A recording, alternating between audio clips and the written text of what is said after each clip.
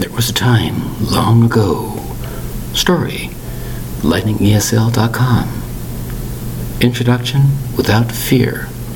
There's an old expression, elevator pitch, which simply means when somebody is looking for a job sometimes, one technique, which is very short and very effective sometimes, about 50%, is to give your pitch or small talk interviewing skills to a person of authority in an elevator.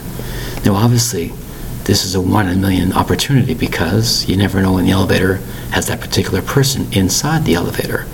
So let's say you want to interview with X, and you walk into that building where X works. Then you walk into the elevator when X person is there. And you talk about yourself, the good, the bad, and so on. What that person wants to hear. It's called an elevator pitch. You're doing a sales type of presentation to the person of authority, hoping that person hears you properly. Now, the reason I bring this up is the story is Introduction Without Fear.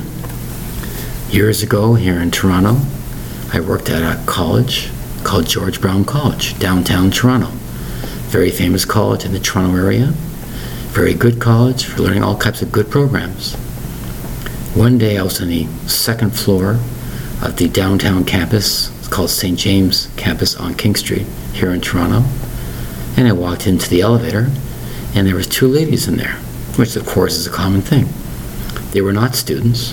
One person with glasses had a name tag. It said President, George Brown College. The lady beside her said Vice President, George Brown College. The second lady, Vice President, I met her before. The first lady, I'd never met or saw her before. Her name is Ann Sato.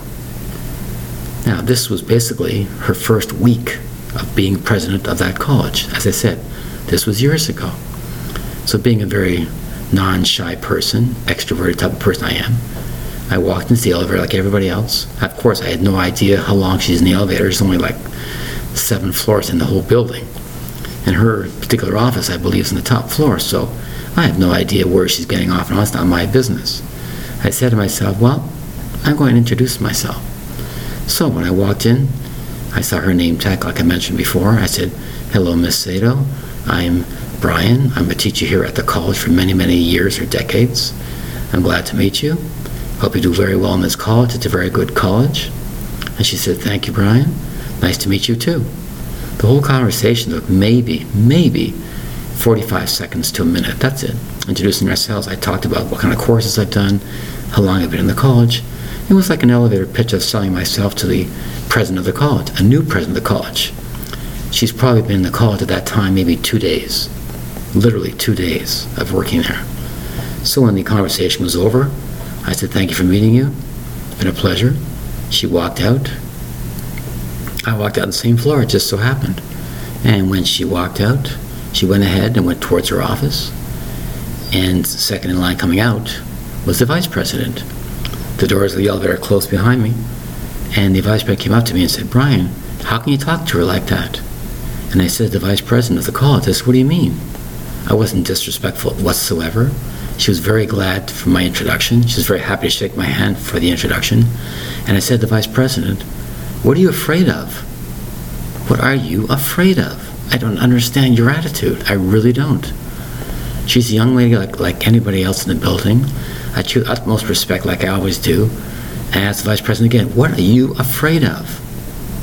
She looked at me like again and said, how can you talk to her like that? How do you do that?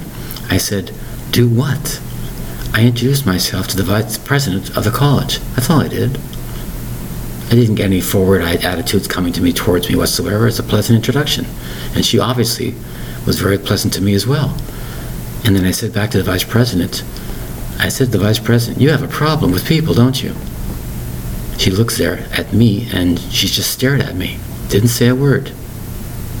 I think I caught her off guard actually. Because she was so afraid of being in the same space with the president of the college. I have no idea why. There's a lot of people like that. And an elevator, it's like you're in a different world on your own little zone of space inside an elevator.